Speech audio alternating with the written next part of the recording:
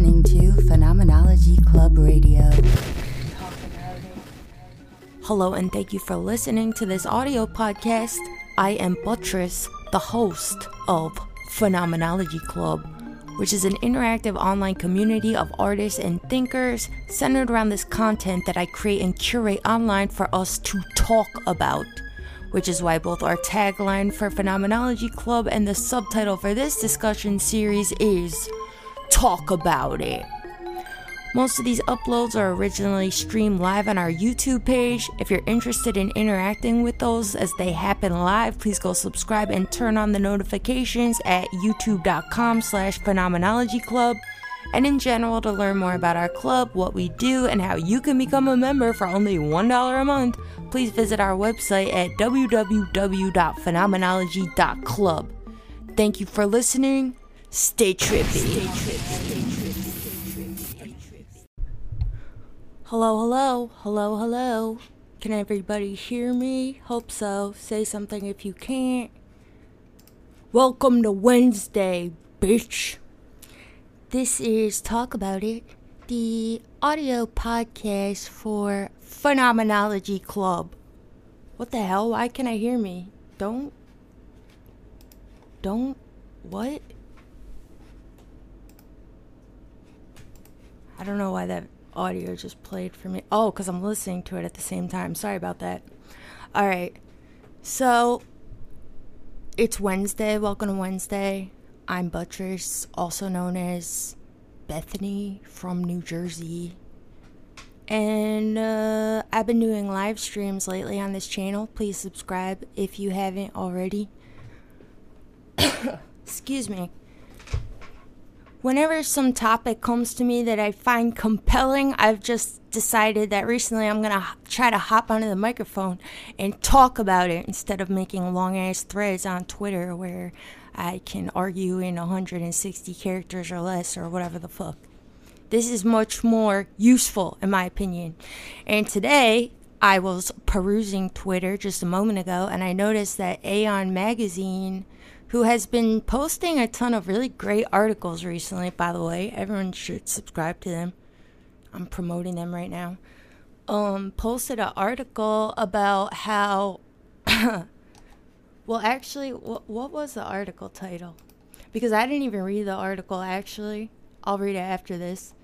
But I thought that just the title was enough to get me excited because this is a thing I think about all the fucking time.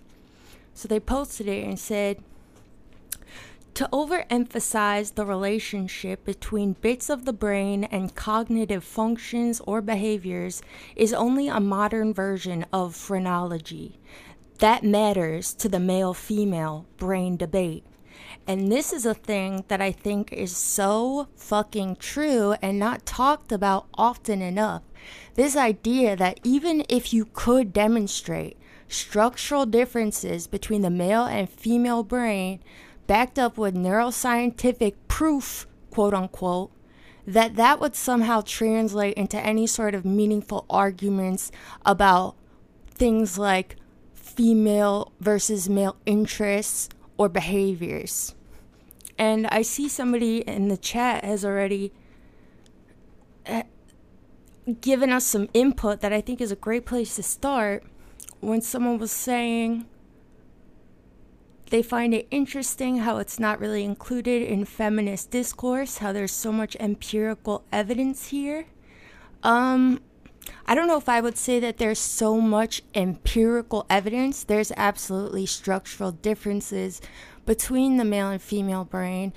And I agree with you that feminist discourse seems like very scared of this subject. And I think that that's for good reason because, you know, like it's already been demonstrated that there's a bias that motivates some of these studies. You know, we always see like fucking Jordan Peter bro and others, the Google memo bro, quoting things like that factoid that gets thrown out all the time in these sorts of debates where they say men are interested in things and women are interested in people. And that's from a study by this man named Simon Baron Cohen, who, yes, is related to Sacha Baron Cohen, aka Borat. I believe they're cousins. And this is a study. This man, I believe, is actually a neuroscientist. He might be a psychiatrist. Maybe both. I don't fucking know. But this man's a fucking idiot. Let me tell you about this study real quick before I continue. This is the kind of shit that gets published in actual scientific journals. And this is why I think a lot of feminists are afraid, for good reason, of getting too deep into these debates, because the climate within science and neuroscience is still so biased, really. I mean, like last year, I think there was some like physics fucking panel where like one of the leading physicists or something like was just like out here like saying that women he was basically like repeating these kinds of bullshit arguments that come from these kinds of studies that I'm about to tell you about. So this study that is the reason we see Jordan Peterbros out here quoting this factoid that men are more interested in things. I've told this on Twitter a lot already, but I'm going to tell it again. Is based on a study that was done on 1 day old infants. 1 day old, okay? So, like, first of all, what? These infants have only been in the world for like 24 hours. And he takes these infants, these male and female infants, and he has the researchers hold them. And he notices that the female infants hold the gaze of the researchers that are holding them longer than the men do. The male babies, 24-hour-old babies. Okay, so he uses this. Just this, the fact that the female babies stare at faces longer as the basis, the proof for this fucking argument that gets quoted left and right now all the fucking time off this bunk-ass study, which the scientific community has, like, largely rejected. I mean, like, there's articles, look it up, about how, you know, all these different scientists basically explaining why it's just some pseudoscientific garbage. And this researcher, by the way, you can tell he's like very motivated by some desire to prove that men and women have different interests, and it's proven by science. Like, his latest research is about how autism is extreme man brain. Like, I think that this man really is just very obsessed with this idea of proving that genius is a characteristic of male biology, really, because I think that's what he's getting at. Like, a lot of people don't necessarily associate autism with genius, but a lot of people actually totally do. Like, autistic savants, you know, these people are like pulling off incredible feats of math and computation without any sort of instruments. Like, there's definitely something very admirable about the way a lot of these people's brains work. And so this man out here now is trying to say that autism is extreme male brain. So females who have autism just have this fucking extreme man brain too. But I think that that's why feminists are reasonably afraid of entering too far into the discourse, because it seems like the people, and the people that aren't feminists in particular, that are most interested in having these sorts of discussions do seem to have some sort of an agenda to prove that men are geniuses and women just want to have babies and breastfeed all fucking day long. So I understand why there's an aversion. At the same time, I think that this person is right in the chat, that it's kind of weird and probably not a good thing. Like, I think that feminists should be able to engage these sorts of ideas more head on, because, and this is why I'm making this podcast, there's actually all sorts of philosophical arguments that can be made that make the question itself seem absurd and unscientific, and especially through the lens of phenomenology, which, as some of you know, is a philosophical method that helps us do things like make meaningful philosophies around descriptions of human experience. Okay, and this is why phenomenology is like very relevant to neuroscience in particular right now. Like, there's so many neuroscientists that are working alongside philosophers, and also a lot of neuroscientists that are also philosophers, that are doing really amazing work right now in this field. And that's why, too, you see a lot of like PhD programs now more than ever where they offer things like joint majors or joint degrees in both neuroscience and philosophy. Because right now they're trying to construct meaningful medical language, really, to be able to talk about any of this shit. Because that has not yet been done. You can look at MRIs of the brain all damn day long and measure them and do this or that, show people images of whatever, and try to use that data to gauge, you know, what it says about their interest, their personality. But those decisions are ultimately philosophical. And if your philosophy is bad there, you're going to come to all sorts of ridiculous conclusions. So the thing that the Aeon magazine was saying, and the thing that I'm saying now, is really compelling, and I think not thought about often enough. This idea that, okay, first of all, there are structural differences between male and female brains, and I don't know all of the specific ones, but the one that's most glaringly obvious and agreed upon by everybody is that men have larger brains. You guys got the big brains because you got big ass heads, and we got tiny heads, okay?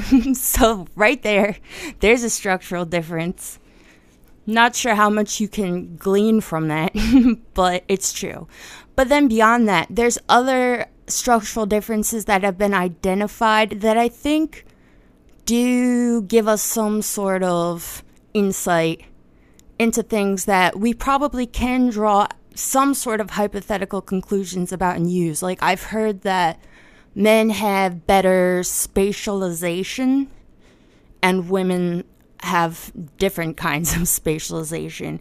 And so, but also that these things can be improved and modified through like video game training. I heard this, that like women's spatialization can be transformed through like training materials. So even that right there is like, well, is this actually an implicit structural difference, or is this a thing that could have come to us by way of like socialization, you know?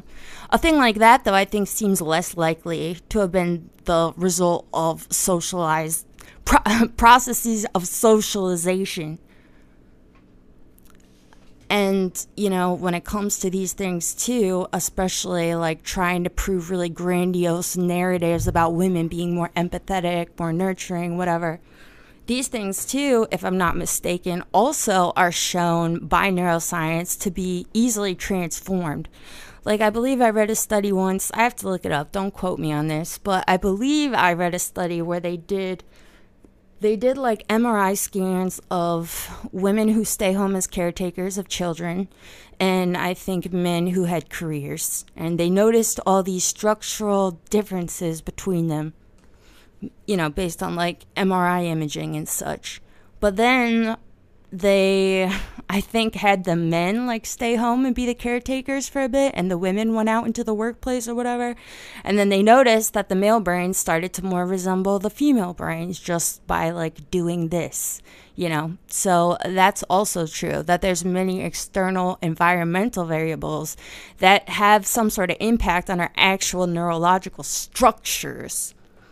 But regardless of any of this, the point remains, and this is the most important point, that even structural differences, even though they can be proven, you can never prove that these structural differences are going to translate into statements about such broad categories like interest or behavior. And I was just ranting about this on fucking Twitter, but I'll give the same example. Let's say that you could prove, for example, that women are more empathetic and we're more nurturing. Let's say you could prove that with neuroscientific data, okay? Which you can't.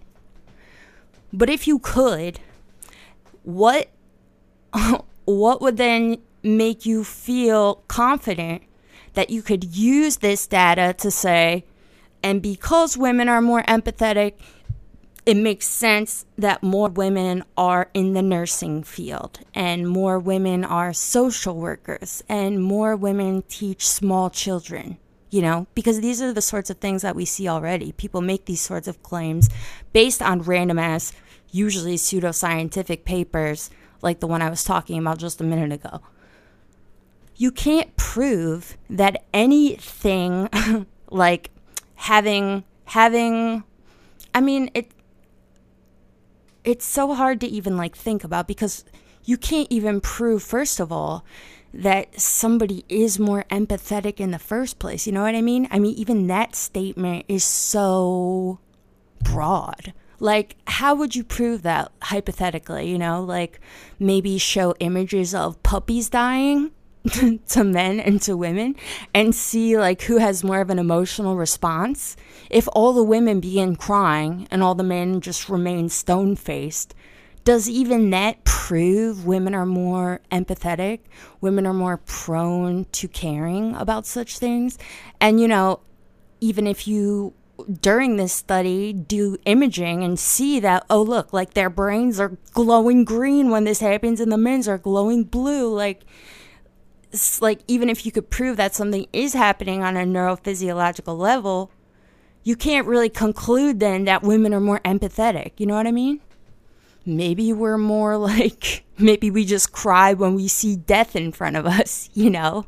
Like, it doesn't necessarily translate. A thing like empathy is such a loose concept to begin with that you can't really draw any sort of conclusion like that, you know? I mean, you can try, but this is why people feel strongly about this topic, that it's motivated by forces that are insidious and sexist, really. Because what are you even really trying to do? It's like you're going in with a thesis. You're trying to be like, why do women like cry more? Let's look into it. Like, you're already framing the argument from onset with something that's just philosophically unsound.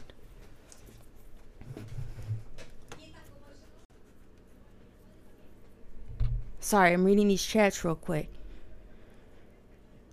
If men and women have identical brains, wouldn't that just eventually reinforce the idea that most men are willfully sociopathic bags of garbage at a deep, deep level? Okay. Don't say that, person. Men are not sociopathic bags of garbage, either willingly or unwillingly. Men are great people and we love men, okay? I don't think that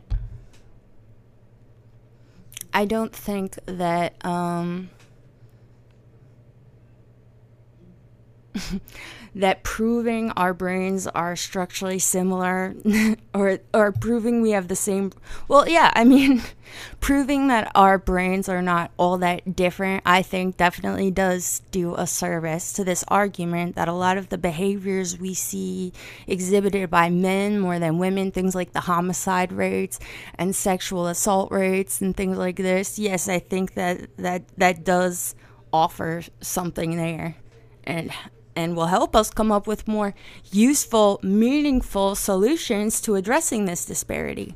You know, and I think a lot of the neurosexist narratives that do exist are in many ways informed by this too. You know, that people want to prove that our differences that have become manifest in society are not founded on nothing, you know, that they're founded on biology. And I think in many ways they are founded on biology, but not in the realm of interest, you know, like people try to use neuroscience to prove a thing like women are more nurturing, they're more empathetic, they're more hardwired for things like socializing and caregiving, and that's why they are the primary caretakers.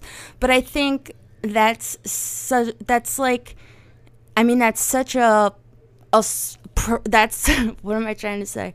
That's a premature conclusion. And not only is it a premature conclusion, it's sort of ridiculous because there's all sorts of other reasons that have been offered up by feminists in particular to counteract this, you know? Like, okay, if we're the ones literally holding the babies, if we're the ones that the babies gestate inside of and then they come out of us and then we breastfeed them, I think because of all of these very real facts of biology, it makes sense that we've been pushed into this domestic role because it's easy, you know. Nature follows the path of less resistance, right? So do like pretty much all actions. So if I'm the one that's already like the one shouldering the burden of this reproductive process, I think it seems natural that women slid into this role. And that men ultimately built civilization without our input because we're in the home breastfeeding the babies. And the men are out there fucking plowing the field and killing the saber-toothed tigers and doing what the fuck ever and building stuff. So, you know, they didn't think back then, maybe we should call up our bitches at home breastfeeding and ask them what they think about this stuff. All of these things I think are natural, but society and civilization in many ways counteracts nature, right? I mean, we built society and civilization to protect us from natural hierarchies. That's the fucking point. None of us are equal in nature. We're all vulnerable to varying degrees, you know? I would rather deal with being vulnerable in a society than being vulnerable in nature. Because in nature, I'm fucked, right? And a lot of us are fucked, whether male or female. Like, you're a super fucking skinny dude, you're fucked out there too. Like, there can only be one champion. We're all incredibly vulnerable in nature to varying degrees, and without a civilization that we build, an artificially constructed thing made with the purpose of counteracting natural hierarchies, then yeah, we're fucked. So to say that a thing is natural or naturally created doesn't mean that we shouldn't change it because this is what civilization exists to do, to change nature in ways that make us all have more equal footing. True equality is, you know, again, a concept that is too broad to ever even necessarily prove has been achieved or can be achieved, but we create civilization with the purpose of at least making us more equal to the best of our goddamn motherfucking abilities, you know? And within civilization, we enact all types of unnatural behaviors. A thing like consciously not reproducing and choosing to adopt instead. That is like one of the most unnatural behaviors. I mean, other species adopt outside of their own species even. We see it in rare instances. But they don't necessarily forego their own reproduction processes to adopt instead. You know what I'm saying? So we do all types of unnatural shit. So that's another thing to combat here. But I'm really interested in this idea, and I think that a deeper philosophical understanding of this idea will take us to really meaningful conclusions and help us navigate things like structural differences between the male and female brain in very useful ways, you know? But again, this is the key concept that I think people should really think about because it's really fun. That no structural difference can ever be translated meaningfully into a thing like interest, and nor should you even try, you know?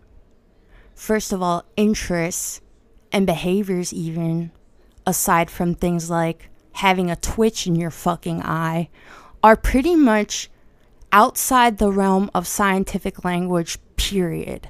And this is why I think psychiatry, for example, is considered a medical field, but people also approach it with great skepticism because psychiatry tries to do exactly this. Take things that might seem clinically or scientifically meaningful, all sorts of data sets, and then random people do their best at trying to use philosophy essentially to translate this into some meaningful statement about the outside world, you know? And they do this in ways that I think are incredibly damaging. Like, for one, this narrative that we have, we see a lot of people I know that are on antidepressants say things like, I just have a chemical imbalance and, you know, it needs to be corrected. That's why I'm on X or Y medication. And I don't think that there's anything wrong with being on a medication. Like, I self-medicate every damn day, bitch.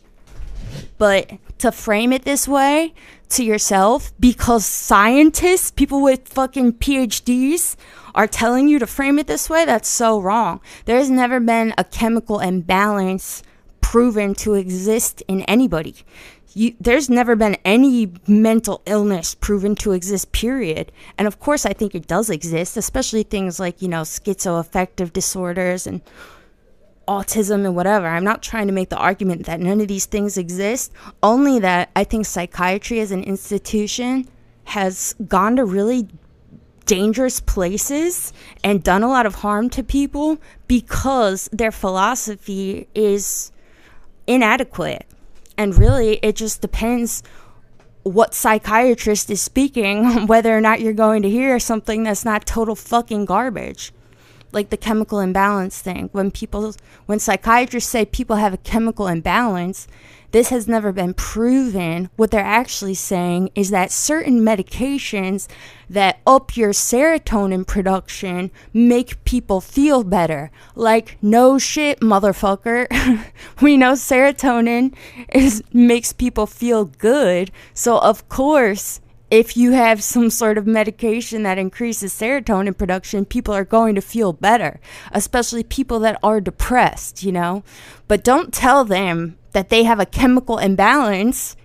That's so fucked up. And this is supposed to be a thing that improves mental health? You're fucking lying to them.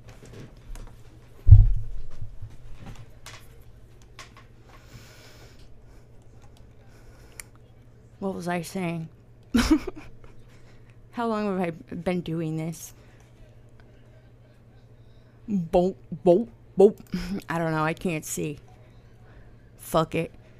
Why can't I see? Where's my time? That's trash. Oh, 25 minutes. What was I saying? Does anyone have something to say? I'm like in a weird place right now, trying to wake up. Give me something to respond to.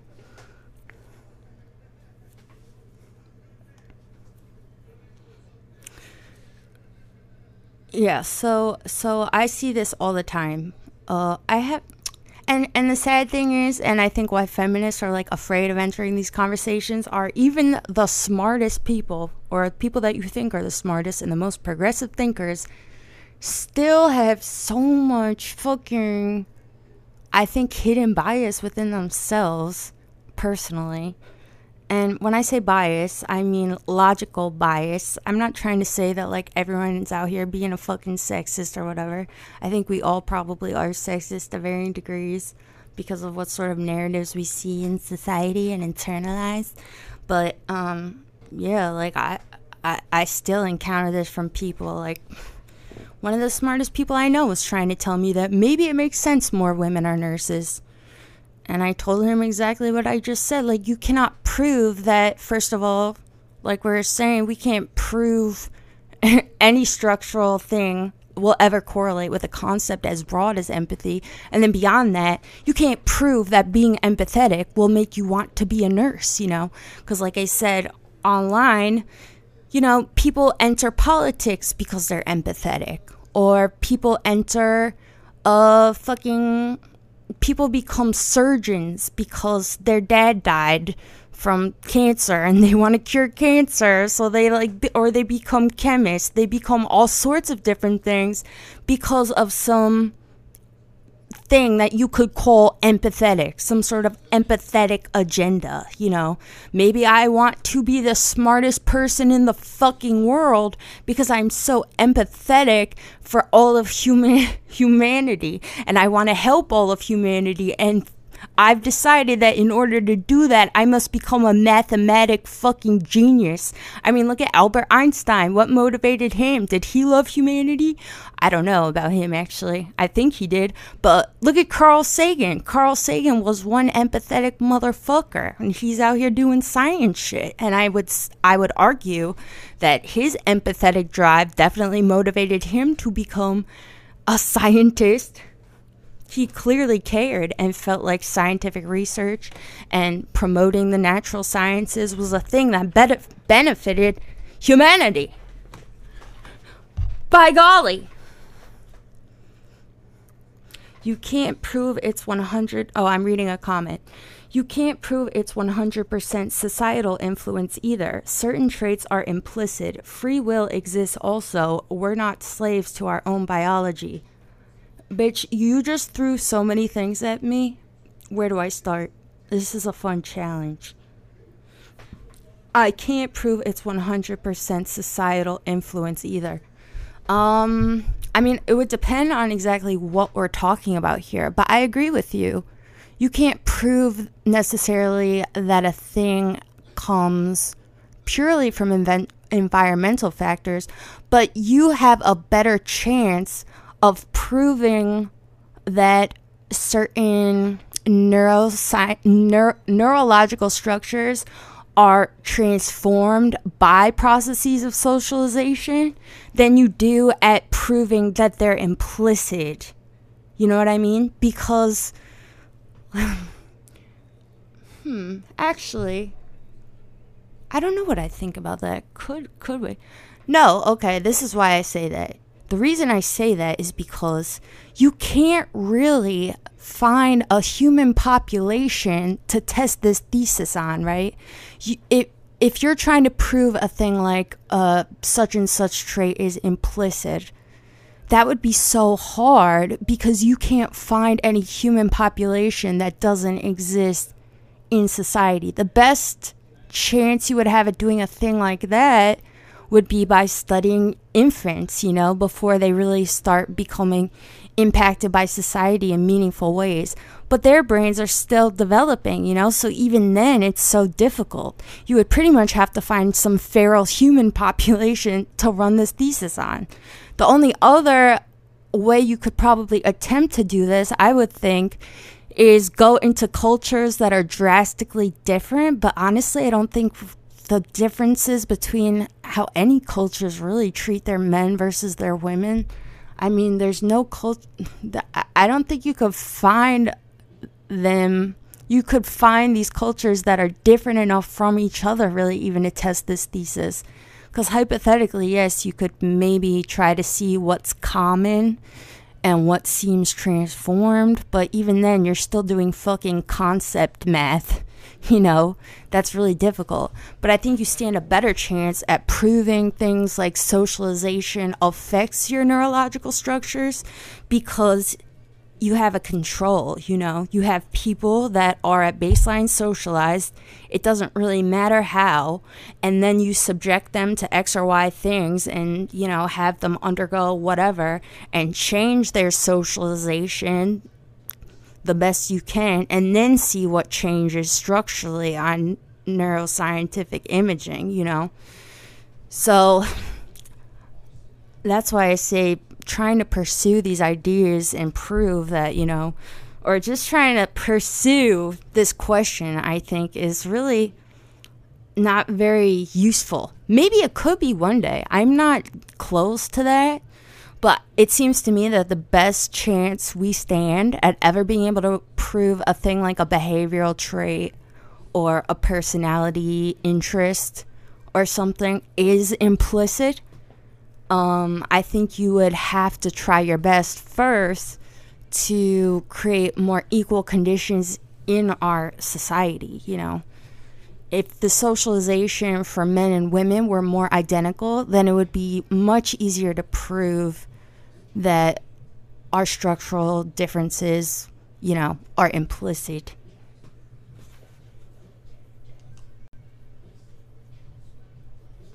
Reading comments.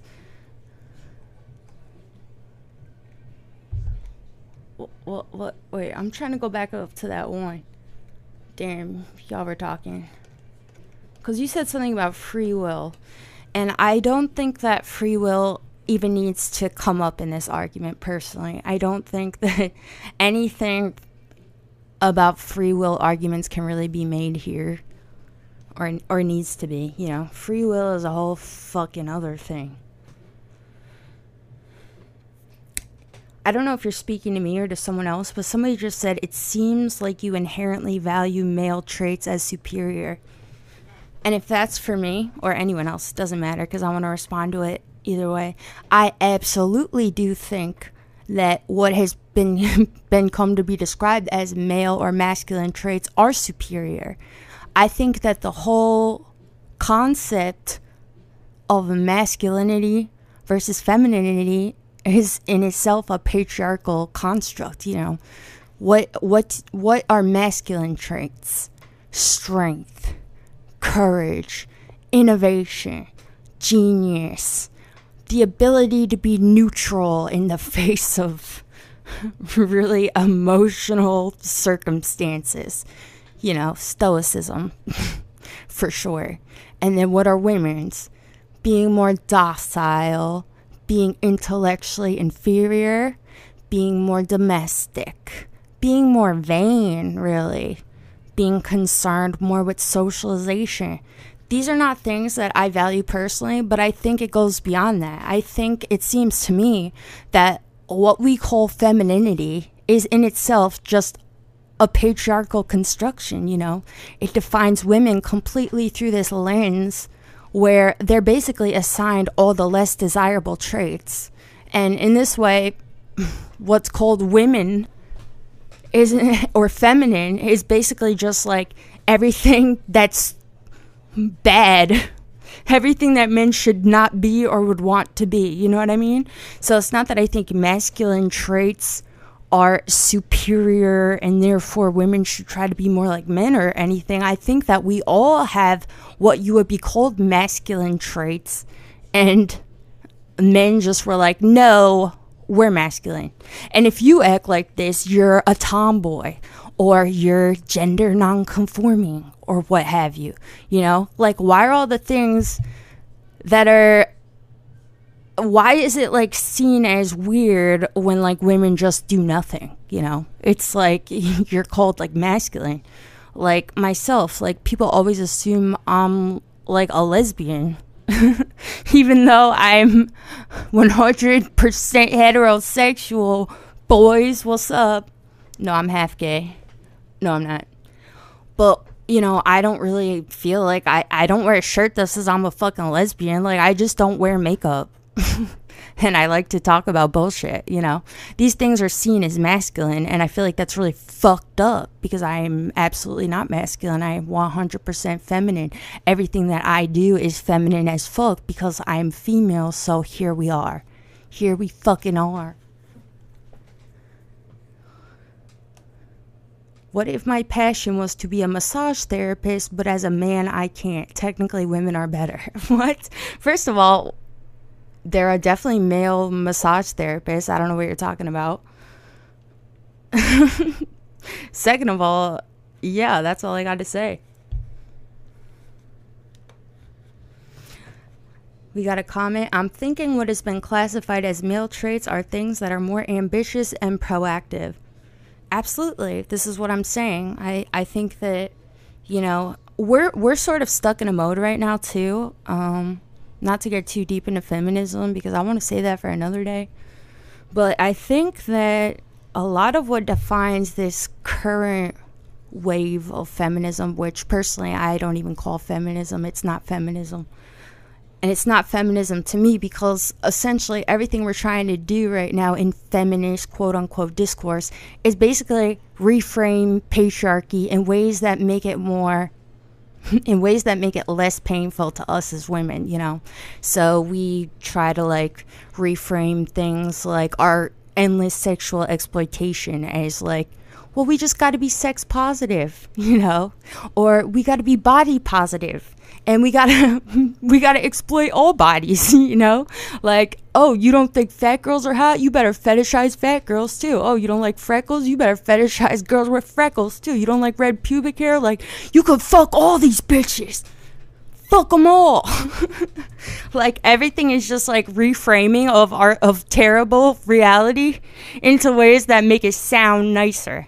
And I think that's very true right now when you think of things like femininity. I see a lot of people like try to say like, oh, femininity is just underappreciated. Like, there's all these takes about like astrology and stuff and other things that have been come to be called female coded interests, you know. People would be like, oh, people who hate on astrology just are sexist and it's misogynistic, and hating on female things like being nurturing and yada yada, and men just need to explore their feminine side and women can explore their masculine side. It's like, you're still working within this fucking arbitrary, stupid ass divide that you came up with that doesn't even make any fucking sense. We need to abolish these terms completely. There is no femininity, there is no masculinity implicitly. These things only exist as social phenomena, and in many ways are very harmful, you know, and I think we need to let them go.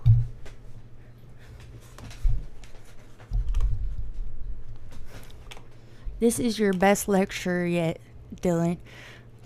Thanks, Dylan.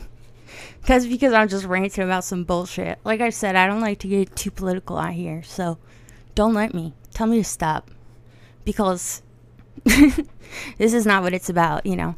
All of these things I'm putting forth are opinions that I have that I feel are built on a philosophical foundation. So I try on this channel the best I can, without going on rants, to explain and describe my philosophical foundations, which are largely informed by phenomenology, because I find it to be the most useful philosophical approach, and so I'm interested in spreading it like a goddamn phenomenology missionary out here in the trenches. No shoes, bitch. Reading another comment. Why aren't females the smart ones for not actually seeking power and instead gravitating towards occupations which help and protect others? I don't think anyone is saying females aren't smart for being interested in, or not being interested in, but doing things like protecting others. But like I said, I think that females are, as a whole, more empathetic and more nurturing and such because we occupy this role. But this role is not implicit. That's all I'm trying to say. It's a role that we've been forced into, you know, and that's exactly what sexism is, and that's why we say this is sexism, that you reduce an entire group of people to one set of characterizations, you know, and it's wrong because, you know, a person like myself or countless other women who don't want to be caretakers, who aren't particularly interested in more social venues of doing anything, you know, we then feel like we face so many obstacles when we try to go away from this role.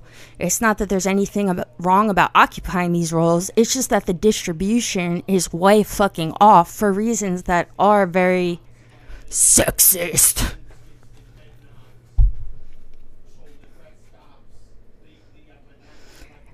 I just joined an arts uni, and there's a lot of that kind of wave of feminism you're on about. It's kind of tiresome.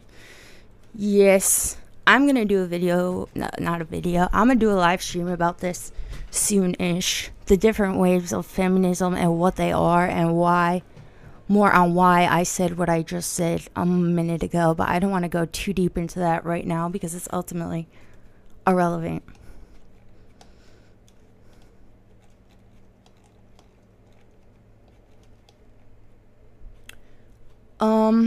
Alright, this is going on 45 minutes. I think I'll wrap it up unless we got any comments. Give me some other comments. I'll stay for like 5 more minutes if someone else feels like they want to say something else.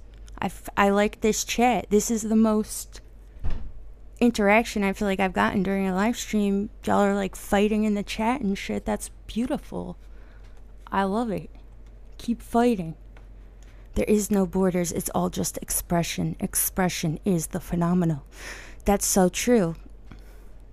All these things that we call femininity and masculinity, you know, ultimately are expressions. Not ultimately, but that's a big part of it. How we express ourselves, you know. Whether through our behaviors, through our interests, through our aesthetic presentations. That's absolutely true. But it's interesting too, because we can say things like, well, clothes have no gender or whatever. Clothes, they don't implicitly. But the thing is, they do, because a lot of these clothes have been constructed within this construct. You know what I'm saying? Like a thing like a sparkly sequin dress that's pink and has like girls rule on it. That's not implicitly a gendered piece of clothing, right? Because it's fabric. This thing has no gender. But I think it would be hard for most people to see it as a thing that is gender neutral, you know? And I think that that was just an explicit example, but the same is true for a lot of like our clothings.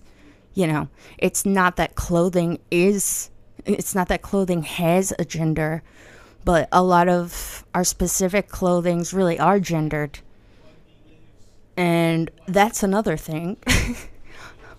Similar to what I was saying when I feel like masculinity just possesses all the good traits and femininity just described like everything that is less valuable, I think the same is true for clothing and for all of the things that we gender, are artificial objects. Like, look at the news. Look at when there's a panel with men and women. All the men are in suits, you know, they're wearing these sort of uniform outfits. They're crisp and fucking pristine looking with broad shoulders. They look powerful. And then we see the women. You got bright, colorful clothes with flowers on it, and they're wearing like pearls and like pink lipstick and stuff. Like, personally, I feel like a lot of how clothing has come to be gendered and shit is just in a way that like basically infantilizes women and makes us look like a bunch of fucking clowns, you know?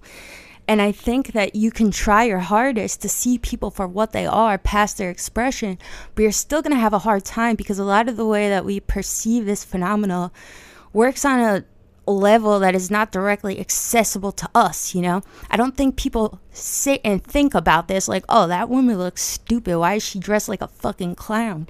But I think that you do internalize this sort of visual phenomena in all sorts of different ways that you might not even be consciously aware of. Like Rachel Maddow, I think, is a great example to hold as an example of a woman who appears, she dresses and wears her hair and such in ways that are closer to what is described as masculine.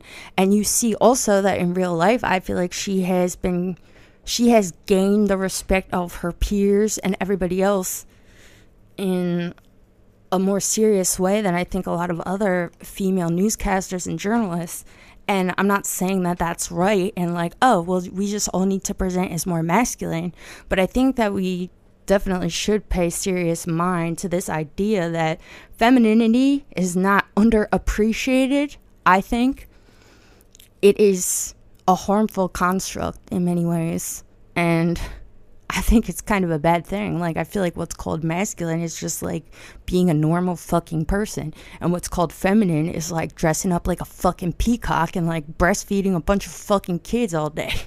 Like, that's just my opinion. I'm sorry.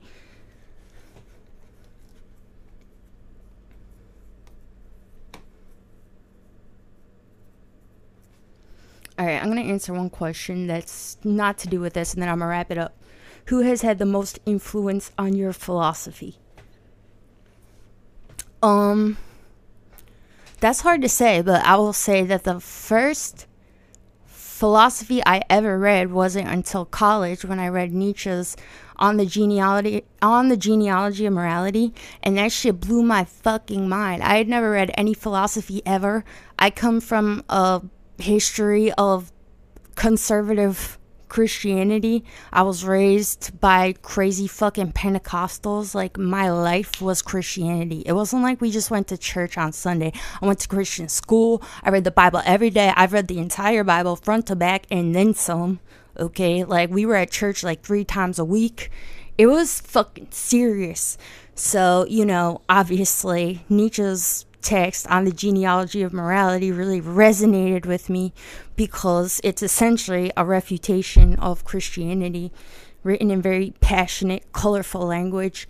And basically it's like, I'm sure a lot of you are familiar with the Satanic Bible. It's like if you extrapolated on the Satanic Bible and actually made it good. That's what that text is like by Nietzsche. It's basically describing how Christianity is a refutation of the self. It's incredibly ascetic. It encourages people to basically hate themselves and to tell themselves that they're incapable of achieving great things.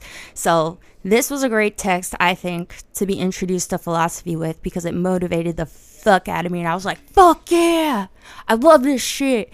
And then so I decided to sign up for some more classes. And then from there, I read Socrates, Cicero, all the good guys, Heidegger. I'm just trying to think of who like we read in college, Hegel. But phenomenology, I would say, is ultimately the most influential on me, obviously. This is part of why there's a phenomenology club. And within phenomenology, there's basically like 2 big teams and then a ton of other small teams.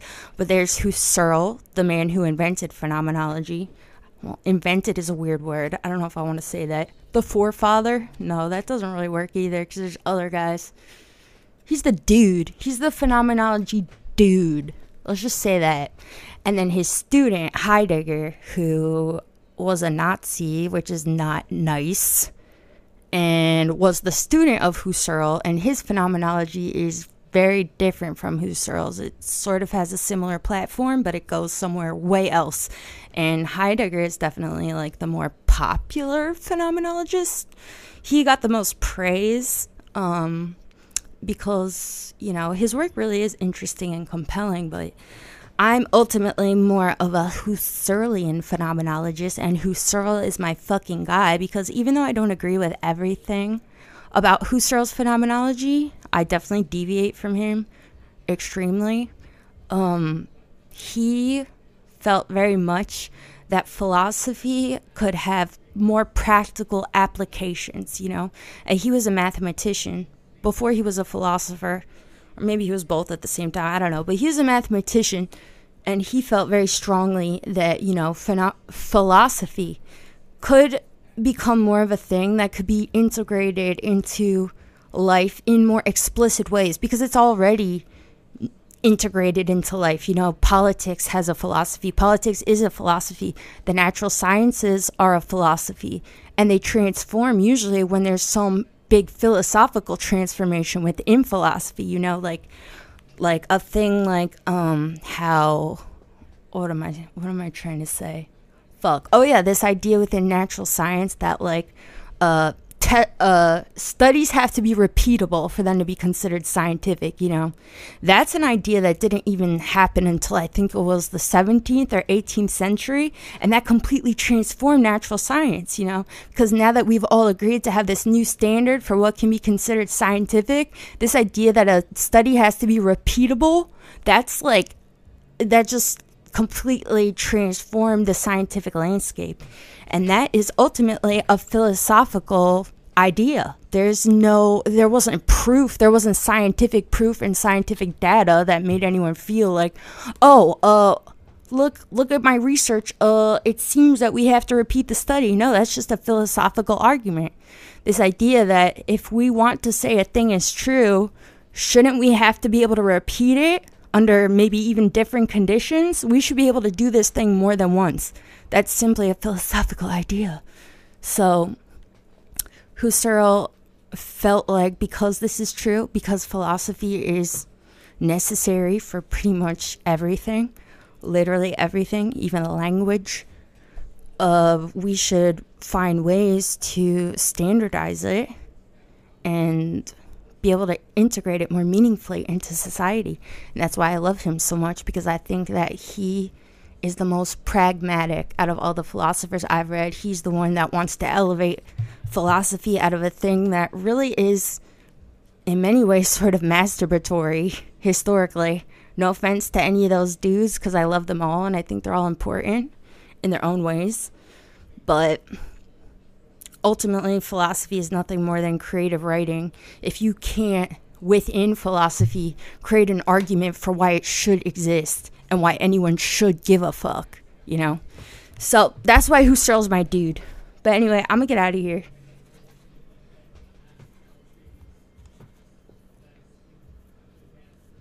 I think I've said enough. Thank you for listening. I'll come back some other time, because I've been live streaming a lot. I don't know if anyone's noticed. I live streamed yesterday. Go check that out if you haven't. And then like a week before, I'm really into this new format. I'm just gonna rant on here, I think, instead of other places, because feels good, bruh. Feels good. So make sure you like and subscribe. Maybe leave a comment. I don't know. Love you. Have a great fucking day.